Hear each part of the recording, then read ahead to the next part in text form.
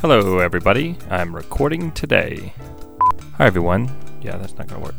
Hi folks, welcome to episode number 31 of the Jackson Hole Connection. I am Stephan Abrams, your host, bringing you wildly interesting stories of people who have a connection to Jackson Hole. My guest today is the fascinating and remarkable Bill Briggs. Bill arrived in Jackson Hole the first time in the early 50s on his way to skiing in Sun Valley, Idaho. Later down the road, Bill landed here permanently in Jackson Hole. He also had a great career working for Exum Mountain Guides, where he worked with climbing legends Glenn Exum and Barry Corbett. Bill was the first person to ski the Grand Teton. He's a founding member of the Church of Scientology and has received 5 Halls of Fame for skiing. An amazing tidbit about Bill is he has accomplished so much in the climbing and skiing community, even with a fused hip, and he continues to ski to this day at the age of 87. If you come to Jackson Hole, you can see Bill playing almost every Sunday at the Stagecoach Bar in the Stagecoach Band, which he co-founded over 50 years ago. I hope you enjoy listening to this small history of Bill Briggs. I was honored to have had the opportunity to sit down and interview him. Before we begin, I have a quick word from one of my sponsors. Is it okay to pair beer with beef Wellington? Does Merlot go with Red Bull? Not sure how to make the perfect bourbon and Coke? Well, the team at the liquor store of Jackson Hole can answer all of these questions plus more. Stop in at 115 Buffalo Way, Jackson, Wyoming, or visit us at tlsofjh.com to experience service that will knock your socks off. The liquor store has been serving the Jackson Hole Valley for over 35 years. Well, Bill, thank you for coming to my office today and being here for an interview. It's an honor to sit here with you and talk to you for the Jackson Hole Connection. Oh, well, thank you. So, Bill, you've been in the Valley for how many years now? Since the early 50s. Okay. Quite some time. Not since the Valley was started, but still a little bit of time. Not that old. What originally brought you out here to Jackson Hole? I came out to go skiing and climbing. We were on our way to Sun Valley, and we came through and saw that people were skiing here, so we stopped over for a night and skied the next day at Snow King. So when you came out here to ski, it was just Snow King that was the place to ski? Oh, yes. What was it like skiing in the 50s at Snow King? Well, you didn't have groomed snow. It was, we had old equipment and whatnot. It was a lot of fun. It was a fun place. The point that hit all of us is that we liked Jackson Hole. We all wanted to live here eventually. The other guys didn't make it.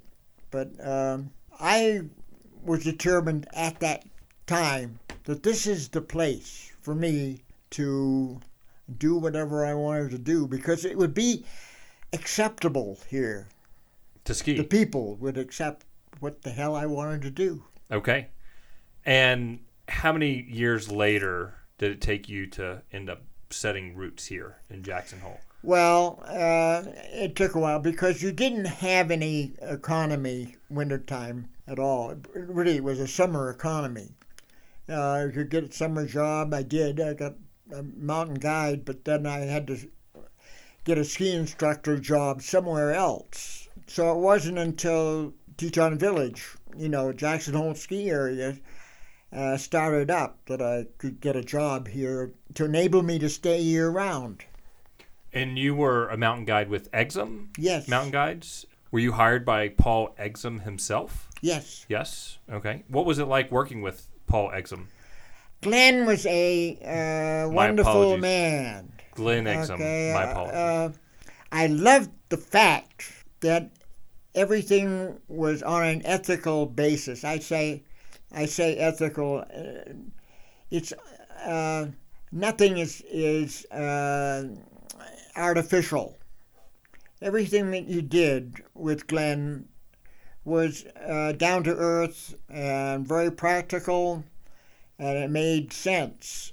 You were to make it basically on your own determinism.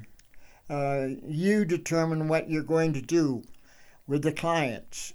And, the climbing clients were wonderful people.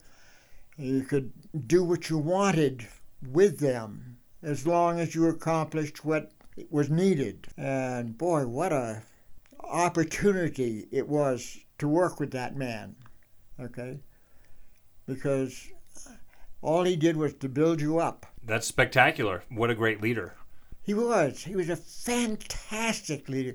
He was a school teacher, music teacher, and his little school in Kellogg, Idaho, okay, would be national champions year after year. That's fascinating. Who knew? He'd come here in the summertime and play music, dance music, okay, and got together with Paul Petzold, and they had the climbing school and guide service for going up the Grand. Okay. When you first landed here, as you said, there was no winter economy. When did you start coming out here in the winter? When Jackson Hole Mountain Resort opened, that's when you started saying, hey, yes, I can stay here and live here. Right. Okay. I got a job instructing out there, and it looked like I would have year-round. Mm-hmm. So you were known in the Valley for being the first person to ski a particular mountain. Can you tell us about that? Yeah, there's a lot. It's a pretty big story, really. Barry Corbett was an instructor of mine back east, and he came out and was basically the reason that I got into guiding. I had taught him some bits on climbing and whatnot, and he brought me into the ski school, to the climbing school, and recommended me, basically. I was pretty cautious about the whole thing because I was not as strong, and I had a hip that was going to go out. So I was not very confident of how well I could do as a guide. But that was a start. And then working basically with Barry as the guy who would go in between. Okay, he was the enabler for what all I wanted to do. He came and said, all right, what we're going to do is ski the mountains. Okay, we'll do mountaineering. Okay, and skiing, we'll put the two together. Okay. He said, what should we do? I said, well, this Buck Mountain looks pretty good. And he said, fine. And he had a client, okay, a niece of Betty Woolsey's, and she wanted to ski one of the Tetons, so he said, okay, we'll go up and we'll ski Buck Mountain. So the ski Buck Mountain, that was the first one of the ski mountaineering type of things to be done. Barry did that, and he guided it. Okay, wonderful job. Then my hip gave out. I got a hip fused and whatnot, and I took a while to get back up on what I could do. And when I had the strength back up, I started to decide, okay, what I'll do is we'll do Middle Teton. Okay, so the Southwest Couloir, it's a good, easy one, but nothing particularly challenging. My wife and I went up and we skied that. And then the next one would be Buck Mountain. Okay, so we ski Buck Mountain. Now, that one is really a challenge. Pepe Stiegler, when he skied it, said, you can die skiing this. Because if you make a mistake up at the top little narrow place on it, when you've got a cliff underneath, okay, go over the cliff, you're not going to live on that. Anyway, so Pepe's analysis was pretty accurate. Okay, that worked out fine. Okay, the next one I decided to do was Mount Moran, because you can obviously see the Skillet Glacier. Okay. So we skied that. So I skied Skillet Glacier, okay, on Buck Mountain, on Mount Moran. And it was a real challenge, okay. Pepe went up and he couldn't ski it from the very top, but going over the cornice at the top of the skillet handle, okay, it's a cornice and you have to ski off that, and that's a real challenge. I mean, that's something else. I just barely managed it myself, okay, and unfortunately the turn is the wrong one, okay, it puts my fused hip on the uphill side, which tips me over downhill. So I tip over downhill and I'm going head first down the skillet handle. But you roll over, okay, and get right back up on the skis again, okay? That worked. All right. So that was all okay. I decided, all right, I'm ready to do the Grand. Okay, I'm ready to do the Grand. Let's go for it. And there we are. Okay, so skiing the Grand is a bigger challenge. It's a wonderful thing from my point of view. Mm-hmm. Okay, I don't know what other people consider it, but I enjoy it from the fact that there was different skills needed to ski it well. Okay, first of all was to find a snow route that would work all the way down. All right, that's not obvious. From anywhere that you look at the Grand, you can't see that there is a snow route.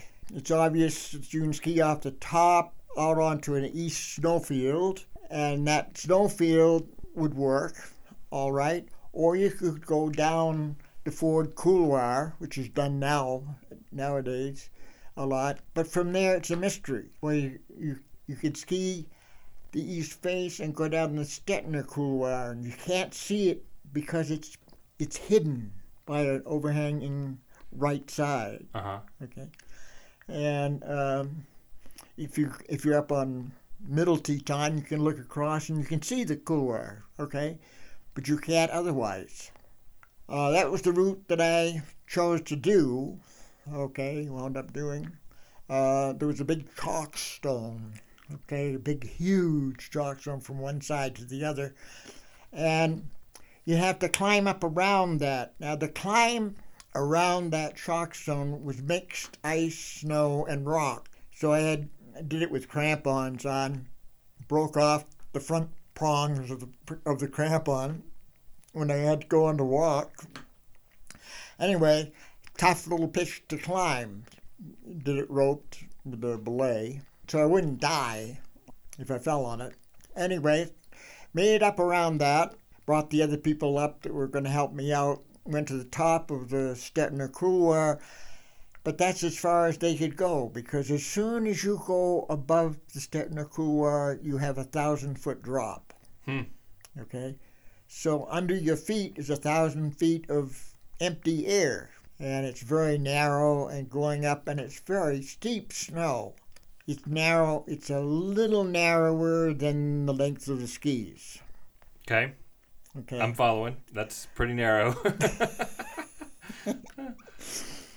And then if you try to bring your leg up to kick a step, okay, your knee hits the snow, lifting the leg high enough, okay? So the knee hits the snow and you can't get up to kick a step. So I turn the ski poles upside down and stick them in, and then I can lean back enough to get my knee by the snow, kick the foothold, okay, stand on that, and then do sort of a skip and put the other foot, okay, into that foothold, okay, because I can only make a step up with the left foot. The right one is a fused hip. You can't do it. Anyway, so I climb up that way, get above the narrow part, or go through a little cliff band, and then I'm on the east snowfield, and it's a matter of just simply going up. I could do 3 steps and then take my breath, get my breath back, and do 3 more and get my breath back, etc. And do that and go on up to the top of the mountain. Now, it's not very difficult going. You're on snow, I got crampons on, and you're not slipping. You know, it's all So, but it's hard work, okay, for me. Much less Because hard work, but also take into consideration you have a fused hip. Right. Yes. I'm carrying my skis. You get up to the top of the mountain, and then the problem of putting the skis on. Now, one ski will go on very easily, okay? The second one is a bit of a problem because the top is rounded, okay, and frozen snow. So it's an icy crust. You can't get the edge of the ski to bite in very well, so you have to edge the ski.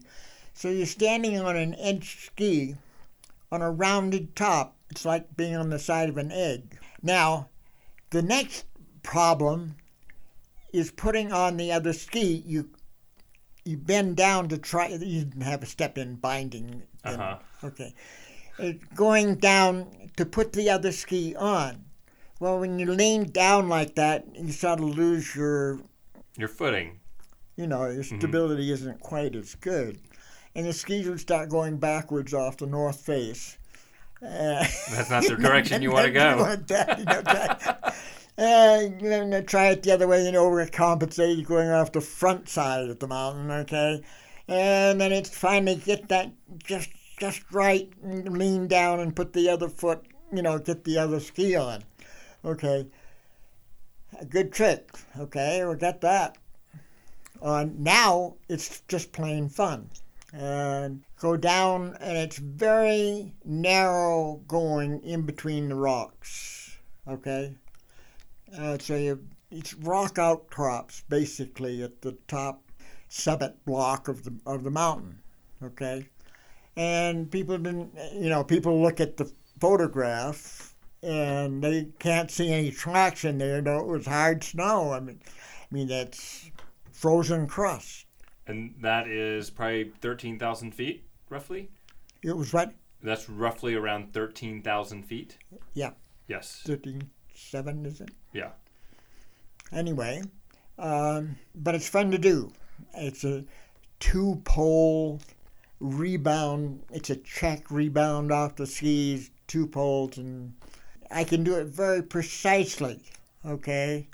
So I could go around the pieces of rock that are outcropping, and it's just plain fun to do, okay? Because the crust is just exactly right to get a bounce off. Great fun.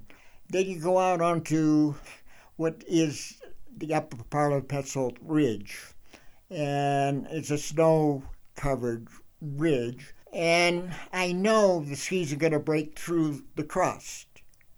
Okay, so you don't know when it's going to happen. When it does happen, I dump over again, roll over, and get back up. Well, same as I did on Mount Moran. So now it's skiing down through summer snow, corn snow, basically. Lovely stuff to ski in. The skis are working perfectly, and you just go down through, and then the ridge narrows down, and the skis just perfectly right down to the end of the snow on that. Okay, now we go out. From there is to go out onto the east face.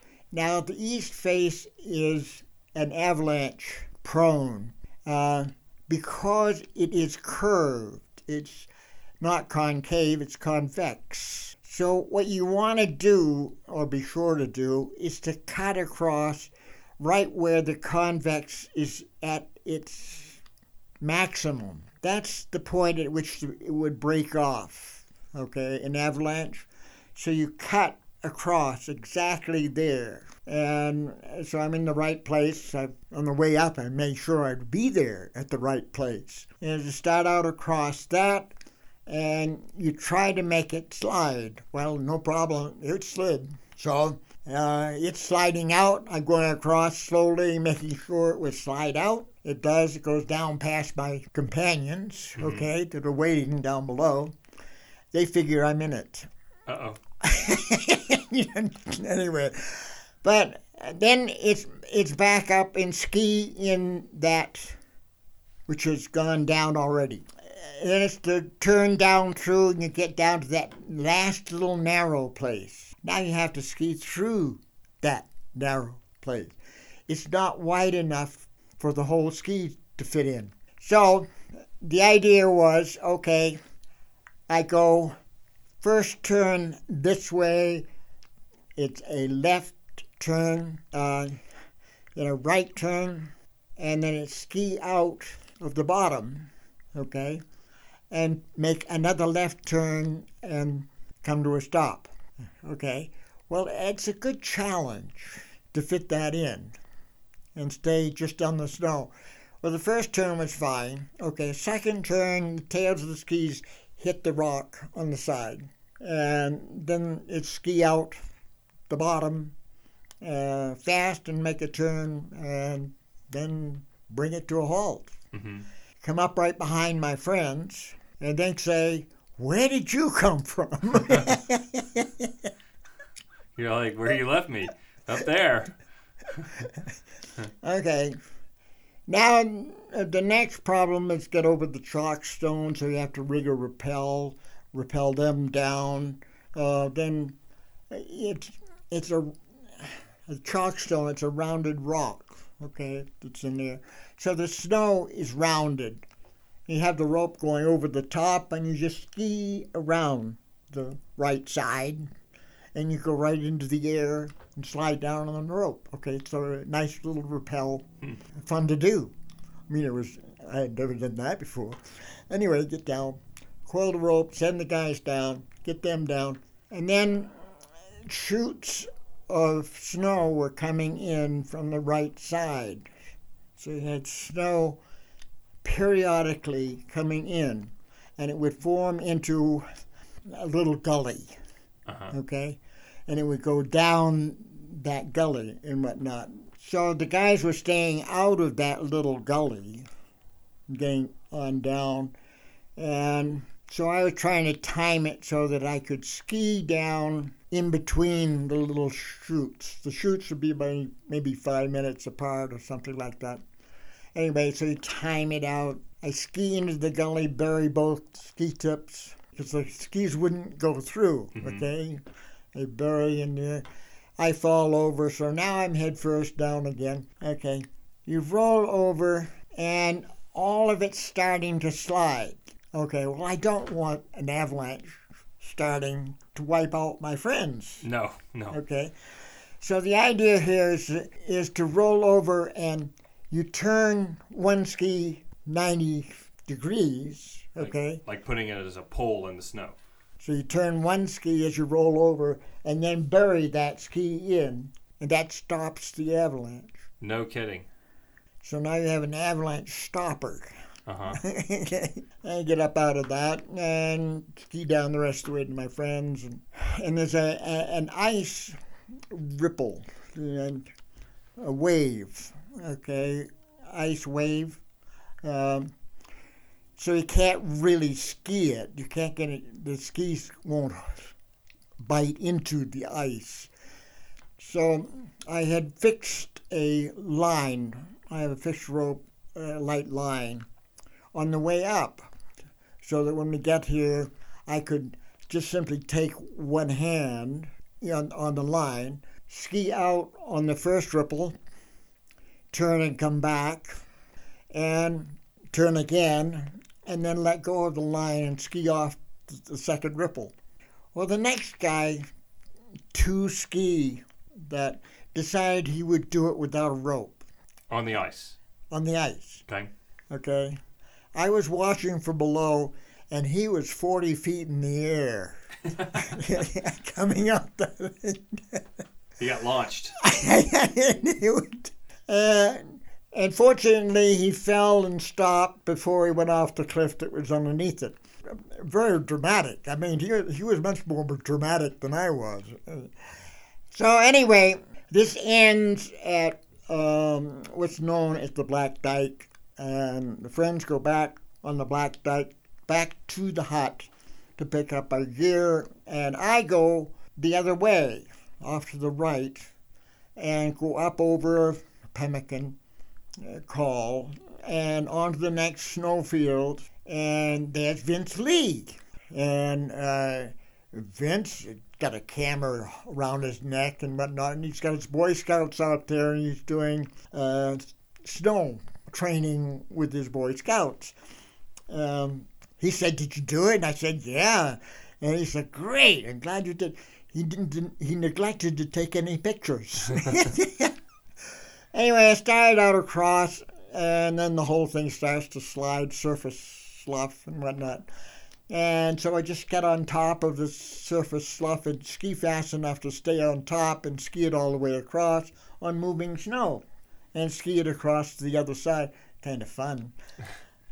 And then go over the next call into what is the Teepee's Glacier, so-called. Okay, well, it's no longer a moving glacier. In fact, there may not even be any ice left in there. But anyhow, go into that.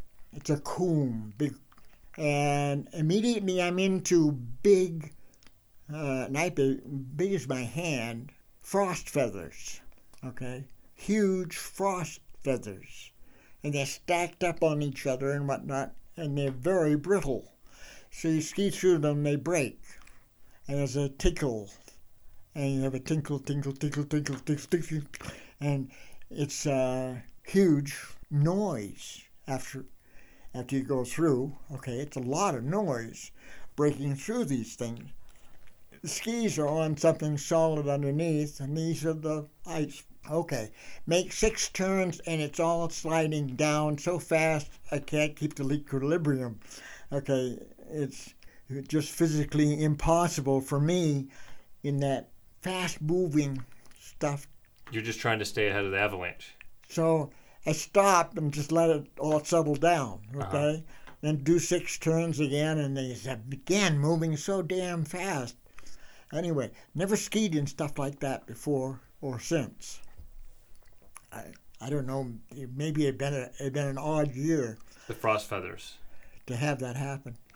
Anyway, get down from there and ski on down the rest of the way. Find some friends in the meadows, so-called. Okay, they're having they've had their lunch. I have mine. Okay, it's maybe 3 o'clock in the afternoon, and my other friends that have accompanied me up above join me there, and 2 of us ski down from there, get down almost to the first switchback, okay, on the trail up to Garnet Canyon.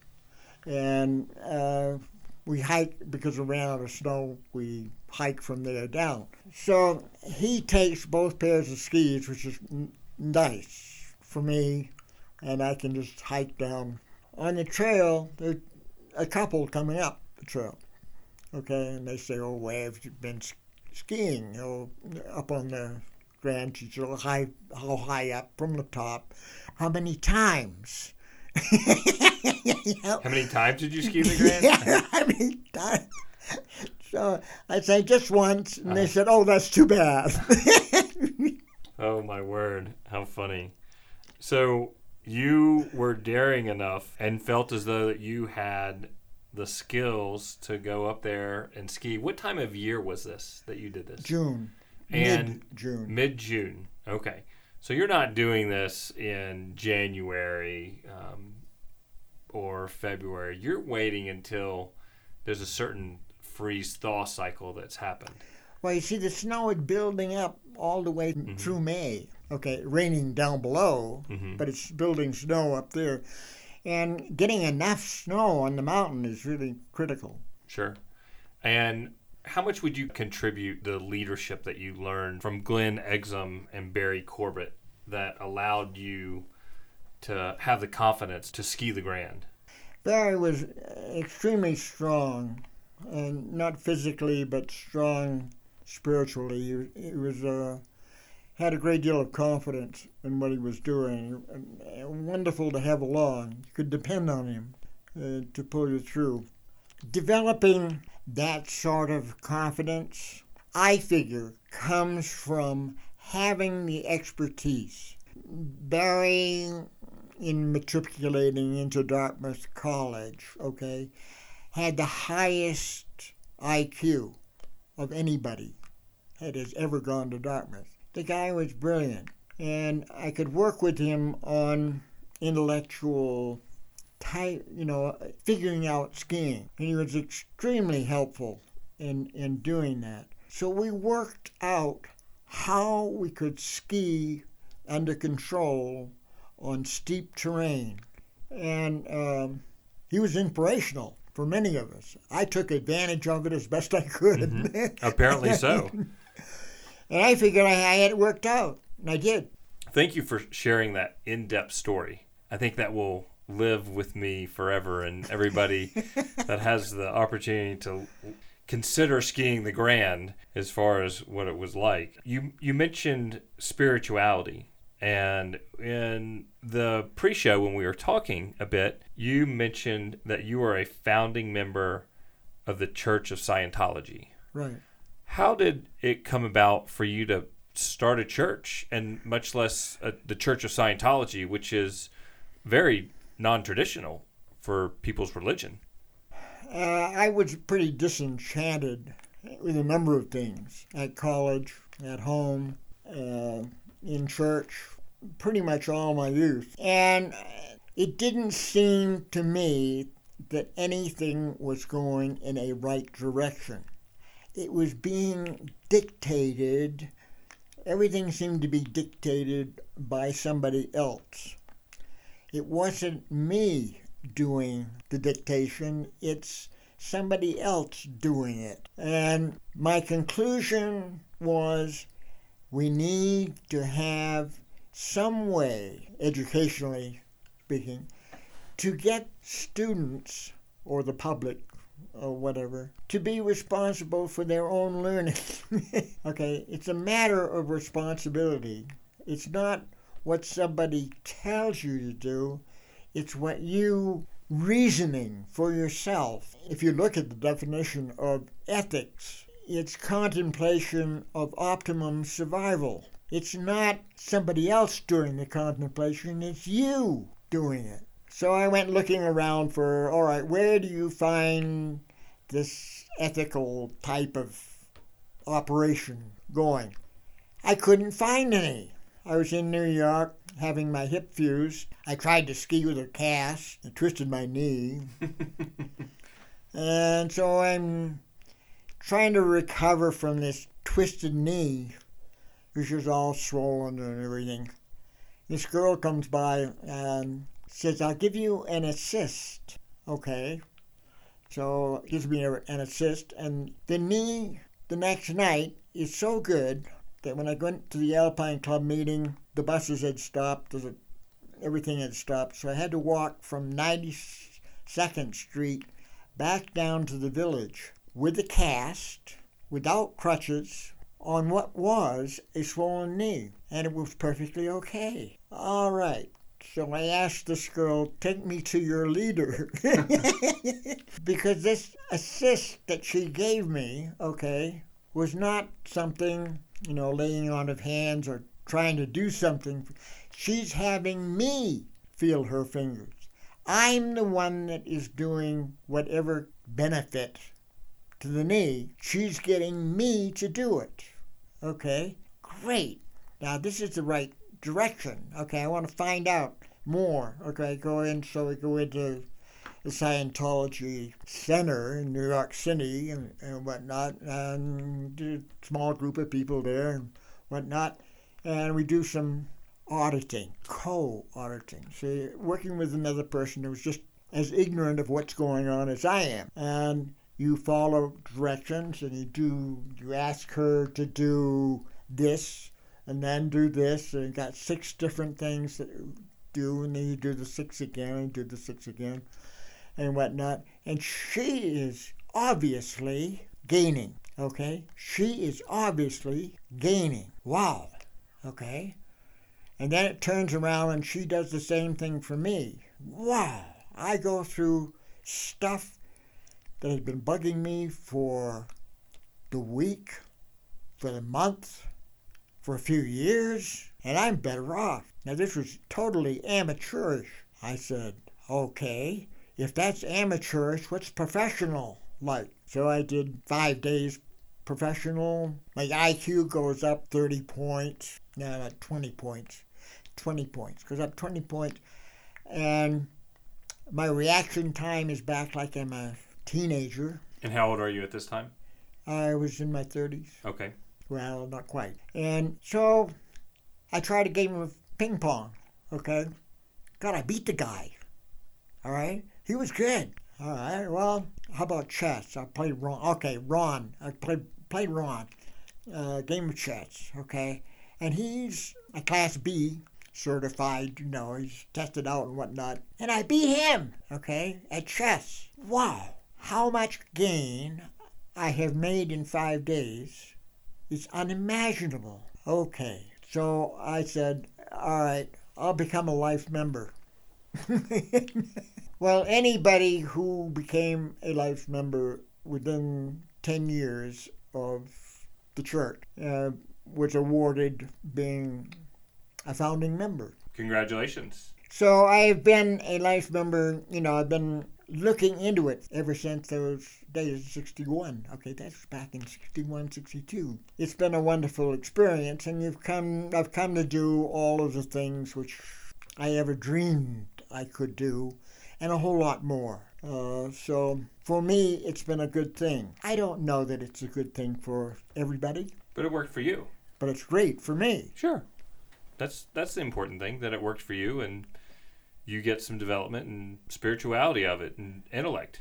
The thing I like about it is I'm the one that did it. Yeah. It's not anybody else doing it for me.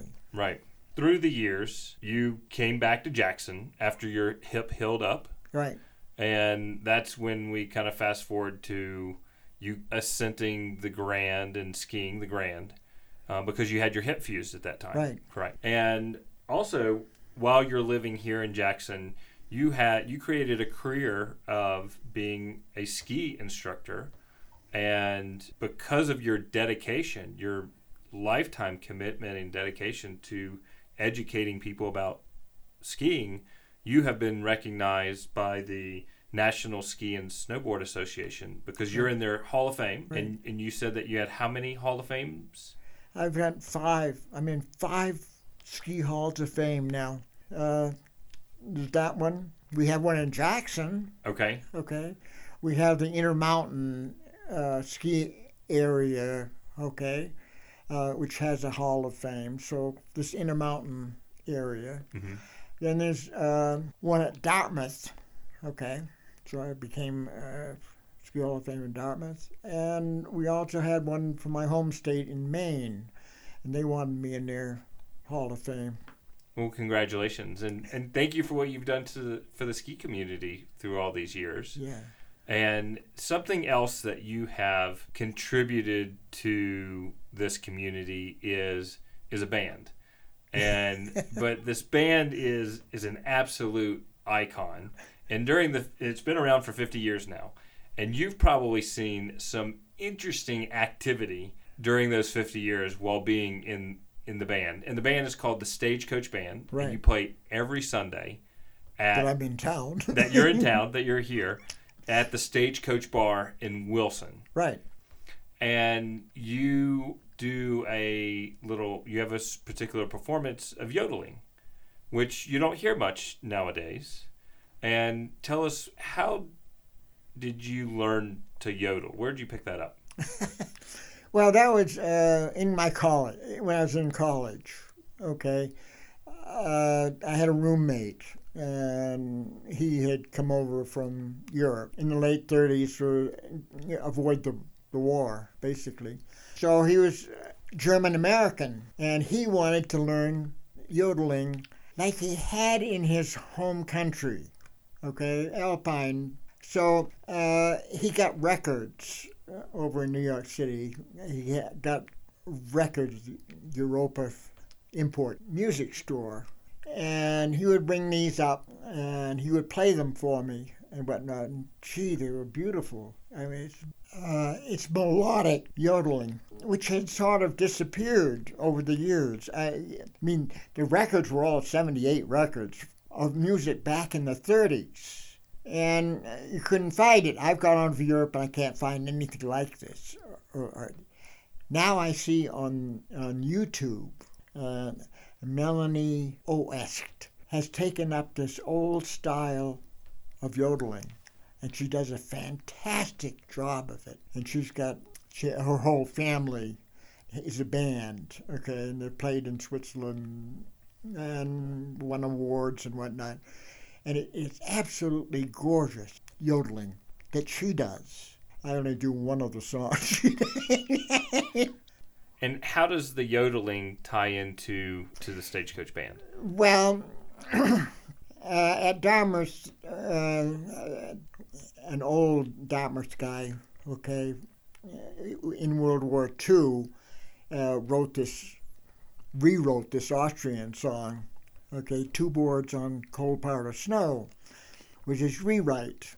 And so it's a nice song, but I thought it needed a yodel to go on it. So I took one of the, 1930s yodels, okay, and stuck it onto Two Boards on Cold Powder Snow. And everybody loved it. It's a beautiful little yodel, which fits the song perfectly. We still do it almost every Sunday night, Two Boards on Cold Powder Snow. And its popularity at the top of Corbett School at the village, okay, at the top of, on the rock, is one of the verses of that song is on a plaque at the top of Corbett's Couloir. Oh, is it? Okay. So not the yodel, but yeah. Anyway, so that's become very popular. One of the more complicated yodels I also do at the Stagecoach, and we call it the airborne yodel. The guys throwing the girls in the air.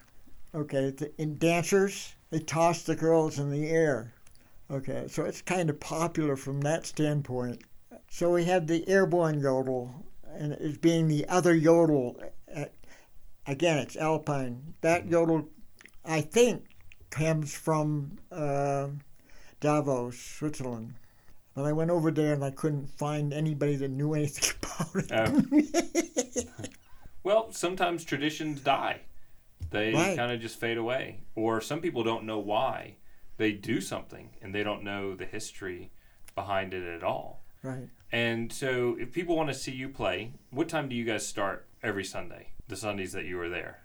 We start at 6. Okay. And a little after 7, and we're back for a second set.